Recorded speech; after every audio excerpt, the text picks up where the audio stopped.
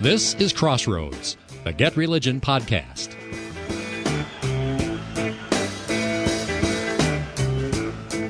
The headline reads, Justin Welby forced to allow Anglican bishops to reject statement on sexuality. That's the Archbishop of Canterbury, apparently responding to an outcry over a declaration that marriage is between a man and a woman. Most of that outcry is coming from the Episcopal Church in the United States. Greetings and welcome to Crossroads with Terry Mattingly. I'm Todd Wilkin. Thanks for tuning us in. Terry is Senior Fellow at the Overby Center for Southern Journalism and Politics at the University of Mississippi. He's author of the weekly On Religion column for the Universal Syndicate and the book Pop Goes Religion, and he's founder and editor of Get Religion. Terry, welcome back. Glad to be here. So what is going on with this long-delayed Lambeth Conference? Is this another global South versus the declining West showdown that we see in so many churches? Well, that's what it's been for several decades at the very least. If you look at maps of where Anglicans lived in, say, 1900, you would see that about 80% or more were in the United Kingdom, were in England. I mean, it is, after all, the Church of England that is the hub for all of this. But if you looked at a map in 2000, you would see a radically different situation. You would see the majority of Anglicans are now in sub-Saharan Africa, and if you throw in the rest of what is called the Global South, you end up with the overwhelming majority of Anglicans are in the Global South. Then, if you throw out kind of theoretical membership, I mean, like theoretically there are 13 million Anglicans in the Church of England, and then you look at who is in a pew or at an altar on Sunday. You go for attendance, growth, baptisms, marriages, converts, who is producing new priests. Then the Global South truly leaps to the head. I mean, there are now more practicing Roman Catholics in England than there are people in Anglican pews.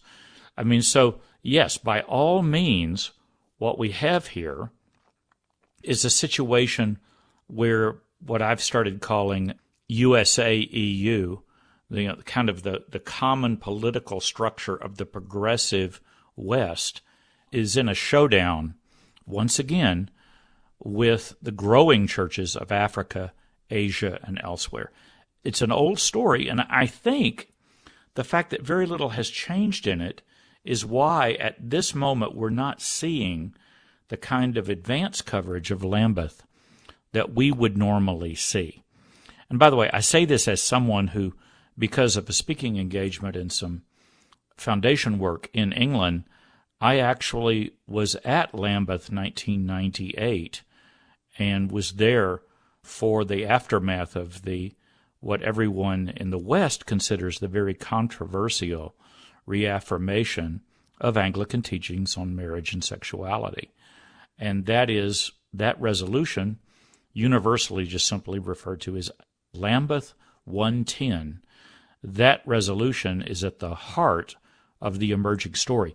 They managed to hold global meetings in the meantime since 1998. They held what some people called kumbaya meetings, where basically they took all issues and discussions off the table and kind of grouped in Bible studies and community building circles where, frankly, it seemed that primary goal was to prevent controversy and maybe to read the Riot Act gently to the Global South and tell them to kind of calm down and be less blunt. But that certainly is not what's happening at this moment, because if anything, the two sides have only gotten further apart. So this is not just a geographical difference. I mean, this is obviously a theological difference. Can this also be framed theologically, maybe not by a journalist because this would be too technical of language? Could this be small o Christian orthodoxy versus what we would call in the United States mainline Protestantism? Well, I mean, the press, especially political reporters, people who are not on the religion beat, as you know, don't have much interest in discussing doctrine. But what we are talking about here really essentially is anthropology, and whether there is a Christian moral theology that has a consistent statement that addresses anthropology and the meaning of marriage, children, fidelity, etc. Now, for some of our listeners, they should be saying, gosh, this sounds really familiar. And the reason it sounds familiar is that structurally, what's happening in the Anglican Communion is extremely similar to the podcast that we did just a couple of weeks ago about what's happening in Global United Methodism. And it's happening for the same reasons. And the basic structure here is that you have the establishment of a global communion or denomination. The establishment sits in the West. It has the institutions, it has the bureaucracies, it controls the office of the Archbishop of Canterbury, it controls the office of Lambeth.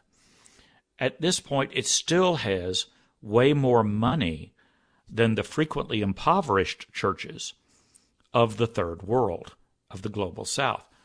What the Global South has is growth. They have babies, marriages, they have converts, they have growing numbers of priests. It's very similar to the structure of a lot of the debates that are occurring now in Catholicism. Where inside the Church of Rome, you have the churches of Europe all in rapid decline, squaring off with the rapidly growing churches of Africa and Asia. But it matters where the establishment sits. And if you're following the coverage of Lambeth, and I think we will see some coverage once there are press conferences about these conflicts, I think we'll see more coverage at that time, and people should really pay attention to whether or not the press covers the actual size of these individual national churches, and not just size in claimed membership, but size in terms of worshiping members, in terms of the sheer number of people who are active in those. If you remember in the Methodist story, the press coverage over and over says it's all about sexuality. It's all about sexuality. It's all about sexuality. But when you probe deeper, and there have been some polls done that do, you immediately hit issues of Christology. You hit even differences on how historical the resurrection was, and whether the resurrection actually took place as a real event. You hit issues of salvation, whether Jesus Christ is the way, the truth, and the life, as in the, singular. You hit all kinds of questions about church polity. Let me give you an example. When they list the number of bishops who are in Lambeth, the last time I checked, there are going to be 650 delegates from 42 provinces, those regional bodies, and 165 nations. What's fascinating is when you look at the ratio of the number of bishops a province has to its actual worshiping members. And what you find is that the churches in USA, EU, the ratio of the number of bishops to the number of worshipers is a much higher number of bishops coming to Lambeth in terms of the people they're representing, whereas the churches in Africa, in Nigeria, and Rwanda, and Uganda, and Kenya, and these kinds of countries, they don't have as much money. They can't afford to have as many bishops, and they can't afford to put them on airplanes to go camp out in England for a couple of weeks. They also don't have the social media clout that you see in USA, EU churches. So for some people, this is a justice issue. When you hear it expressed by the bishops of the West, the justice is on the side of LGBTQ. It's not on the side of, frankly, people of color from around the world. It seems that the people of color in Africa and Asia have all the wrong doctrinal perspectives in terms of the establishment. This is very similar to what's happening in Methodism, where the growing churches are in Africa, Asia, but America still controls all the crucial centers of power when it comes to the debates that are held, when they're held, and whether they're held. So they have to be very careful not to have open explosions of controversy. But boy, trust me, they're coming anyway. So I heard Justin Welby's list there in his little introduction to Lambeth, all the issues. He had everything on there in the list of everything that the church is going to have to respond to at Lambeth, except the question of human sexuality. Yes, exactly. But when it came time to put this together, the bishops of USAEU really felt blindsided, because when the committee met to produce a 58-page document of Lambeth calls, they found that the church in the Third World, and I should stress here that some of the largest churches in Anglicanism, including the largest, the Church of Nigeria, aren't even coming to Lambeth because they believe that the gig is up on sexuality and that there's no hope of defending traditional moral theology in the context of the current Anglican Communion. So the biggest, most powerful, conservative, small o Orthodox Anglican provinces are not even there. Yet the people who are still coming, in particular, listen for the Global South Fellowship of Anglicans. We'll have lots of people there, even if the GAFCON group, and I forget what GAFCON stands for right now, but that is the conservative body of Third World Anglicans, the most vocal, the one that is kind of boycotting this situation. But there is overlap between those groups, and there will still be a lot of conservative Anglicans there. And they ended up with a call, and I think it would help listeners just to hear me read this. They have language in this document that says prejudice on the basis of gender or sexuality threatens human dignity. Given Anglican polity, and especially the autonomy of provinces, there is disagreement and a plurality of views on the relationship between human dignity and human sexuality. Yet we experience the safeguarding of dignity in deepening dialogue. Safeguarding of dignity. It is the mind of the Anglican Communion as a whole that same-gender marriage is not permissible. Lambeth Resolution 110, 1998 states that the legitimizing or blessing of same-sex unions cannot be advised. It is the mind of the communion to uphold, quote, faithfulness in marriage between man and a woman in lifelong union. It is also the mind of the communion that, quote, all baptized, believing, and faithful persons, regardless of sexual orientation, are full members of the body of Christ and to be welcomed and cared for and treated with respect. Well, you can hear the tensions going back through there. The key language was there is disagreement and a plurality of views on the relationship between human dignity and human sexuality, but right before that it stressed the autonomy of provinces. In other words, in Anglicanism there is no mechanism to require the provinces to obey anything that comes out of Lambeth. There is no such thing as a body of Anglican doctrine that can be enforced. And that's just as true on something like the virgin birth, salvation, or the resurrection as it is on the meaning of marriage and whether sex outside of marriage can be considered sin. So that's a difference between the Methodists and the Anglicans at this point. There is no book of discipline that binds this body together. They very much are freewheeling, independent provinces. And the folks in USAEU have been known to say to the Africans, hey, if you would like us to still fund your hospitals and send you aid money and help you during times of famine. You guys really need to get with it on issues of LGBTQ equality. It's never stated that bluntly, of course, but that's another chip on the table. So do you think that the nature of this meeting, because it really, in many ways, has no force of law in the Anglican Communion, do you think that that is sufficiently understood by the media to be covered accurately? This is not a church council. This is not even the Southern Baptist Convention meeting once a year. Well, I mean, the press is going to say that because the big news for the churches of USAEU is they're going to continue to do whatever they want. And they have made it very clear in some statements.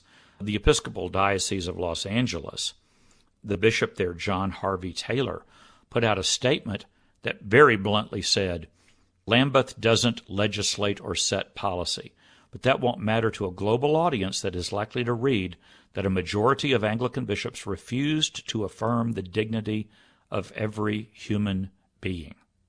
It's exactly the wrong message to a world in agony. A few sentences later, he said, in the wake of the news, meaning post-Lambeth headlines, should it come, the Episcopal Church will again have to work hard to remind people we don't read the Bible literally, divorced from its historic rootedness, but slowly but surely across generations, we have moved away from arguing that the Word of God countenances slavery, misogyny, homophilia, and transphobia. Slowly but surely we've, by and large, adopted the view that our God in Christ loves, affirms, and elects all those whom God has made across all expressions of orientation and identification. I mean, so you can hear there, once again, the classic progressive formula, which is we no longer embrace slavery, we no longer embrace a ban on gay marriage. We no longer embrace centuries of Christian tradition on the definition of marriage or on sexual conduct. So look for those statements to be quoted early and often. The question is whether there is some sort of dramatic breaking point during this meeting. And frankly, how do the dominant provinces in Anglicanism respond to what's about to happen at Lambeth? Terry, I am curious about the emphasis that the media may put on the role of the Episcopal Church. We can argue that the Church of England is progressive, but nothing like the Episcopal Church in the United States. Actually, at this point, I think on the ground, they're pretty similar. You might say that the evangelical wing in England gets more publicity now than it does in the United States because so many clergy and parishes have left the Episcopal Church and gone into alternative forms of Anglicanism. By the way, it would be interesting to see if any of the bishops of the alternative Anglican bodies are physically attending Lambeth, even if they will not be allowed to vote. That will be another interesting thing to look at. And like I said earlier, it will also be interesting to see if there will be an effort to get even more bishops from USAEU into the meeting, even to allow them to speak, maybe even to vote. The numbers are already way out of skew between the number of bishops from the Third World versus correspondingly the number of bishops from England, United States, New Zealand, and the rest of kind of the progressive side of the church. Once again, let me define that again. The number of bishops in terms of the number of active members they represent. But the other thing you have to look for, we've already had a protest yesterday, I believe it was, where the Episcopal bishops marched in favor of LGBTQ inclusion at Canterbury. And a big symbolic issue there is Lambeth decided not to invite the same-sex partners of some of the American clergy, including bishops, not to invite their same-sex partners to take part in the spouses track of events at Lambeth. In other words, when you get a bunch of Anglican bishops together, most of the men, you're going to have wives who are there from around the world, and they're going to meet for their own Bible studies, and they're going to meet to talk about issues like hunger and persecution and a host of other things. Well, the Western churches are furious that same-sex partners didn't get invited. So look for that to be another issue that could show up in the public eye. It already has at this very little, sparsely covered initial event. I would look for that to come up again as a visual, headline-grabbing effort from the Western churches to kind of, once again, show how oppressed they are in the context of the global communion. This would require actually some rather Herculean effort, but should the media make an attempt to talk to the bishops in the Global South who are not able to attend? Oh, I expect a press conference, probably by Zoom. I think there will be efforts for these bishops to speak. I would not be surprised if one or two came to England and held events. At the very least, I would look for some sort of press conference, coordinated effort to speak to the press. Maybe not coming out of GAFCON, the more conservative body, but definitely watch for something coming out of the Global South Fellowship of Anglicans, where they will try to react to whatever Lambeth does. And we still don't have the tweaked documents out yet to see whether Lambeth will stand its ground, that marriage and sexuality is an issue that can't be avoided if they're going to try to find some mechanism to hold the communion together. Is it possible that there's going to be something, you were talking about before the break, that there's going to be something as dramatic as bishops walking out if the document is not rejected on either side, or if the document is accepted by a majority on either side? Well, I think that's a distinct possibility. When these calls, this document of Lambeth calls went out, the way it was expressed was that the bishops present will vote to affirm a call, or they will vote that it needs, to use the colloquial, the can needs to be kicked down the road for another 10 years. In other words, we don't think we can agree to agree, so we need to take no stand at this moment and allow our confusion and our disagreements to continue to be debated in dialogue. And the word dialogue will be used over and over and over during these meetings. In other words, can we go back to the kumbaya format? Can we still pull kumbaya out of the hat? However, in response to the furor from the left about this marriage, this Lambeth 110 call being included for discussion, there now apparently will be three options on the table where bishops can vote to approve the call. They can vote to say we don't agree, we'll just continue to debate it, or they will be able to put their votes on the record and vote to reject it. And if that's the case, frankly, I think the news will not be how many vote against the resolution, because, the bishops of America and many of the bishops of England and Scotland and Ireland and New Zealand and whatever, they're going to do what they're going to do. What I think will be interesting is the number of people in a 3-vote scenario who vote to postpone debate again, to postpone the discussion, to try to see if there is some way to say peace, peace, when there clearly is no peace. But if Lambeth meets only once a decade, a lot of horses are going to leave the barn before they get back together to talk about this. And it will seem almost probably quaint to have that conversation in a decade. Well, that depends. The trust funds of the big churches in the rich West will still be there. Their numbers will continue to drop.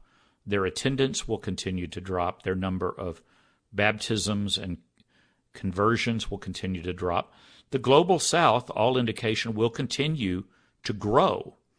But they still Their churches will not be next to the biggest and most important newsrooms. A newspaper in Nigeria is not going to do as much to frame the discussion of these issues as BBC.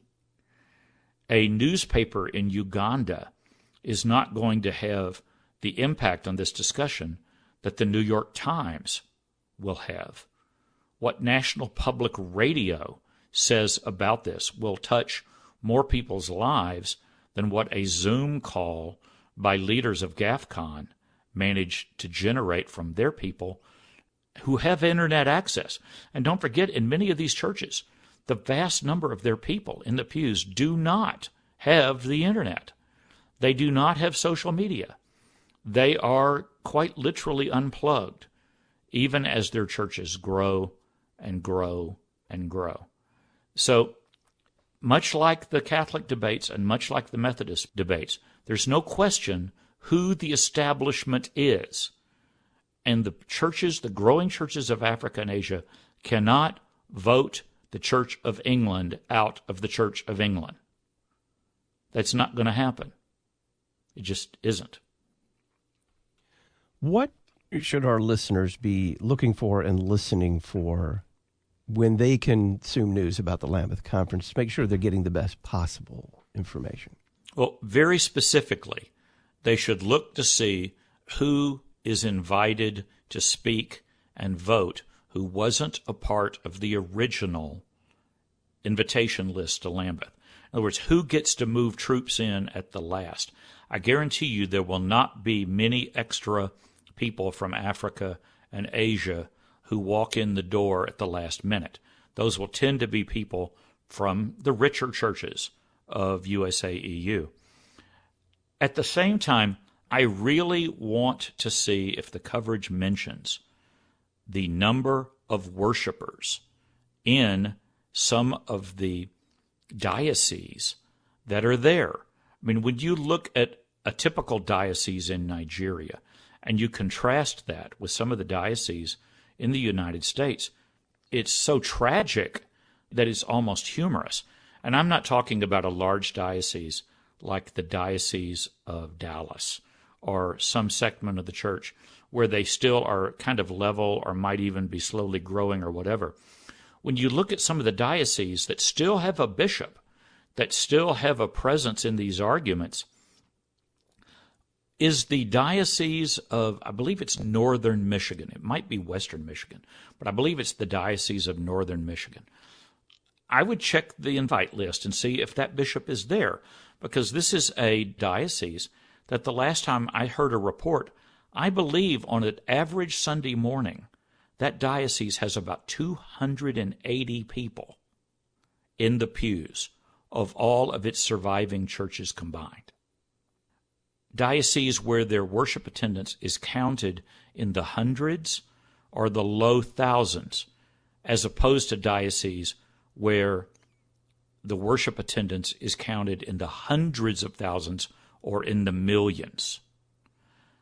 I'd like to see if those numbers make it into the coverage, because I think, frankly, it's a valid angle for the press to be interested in.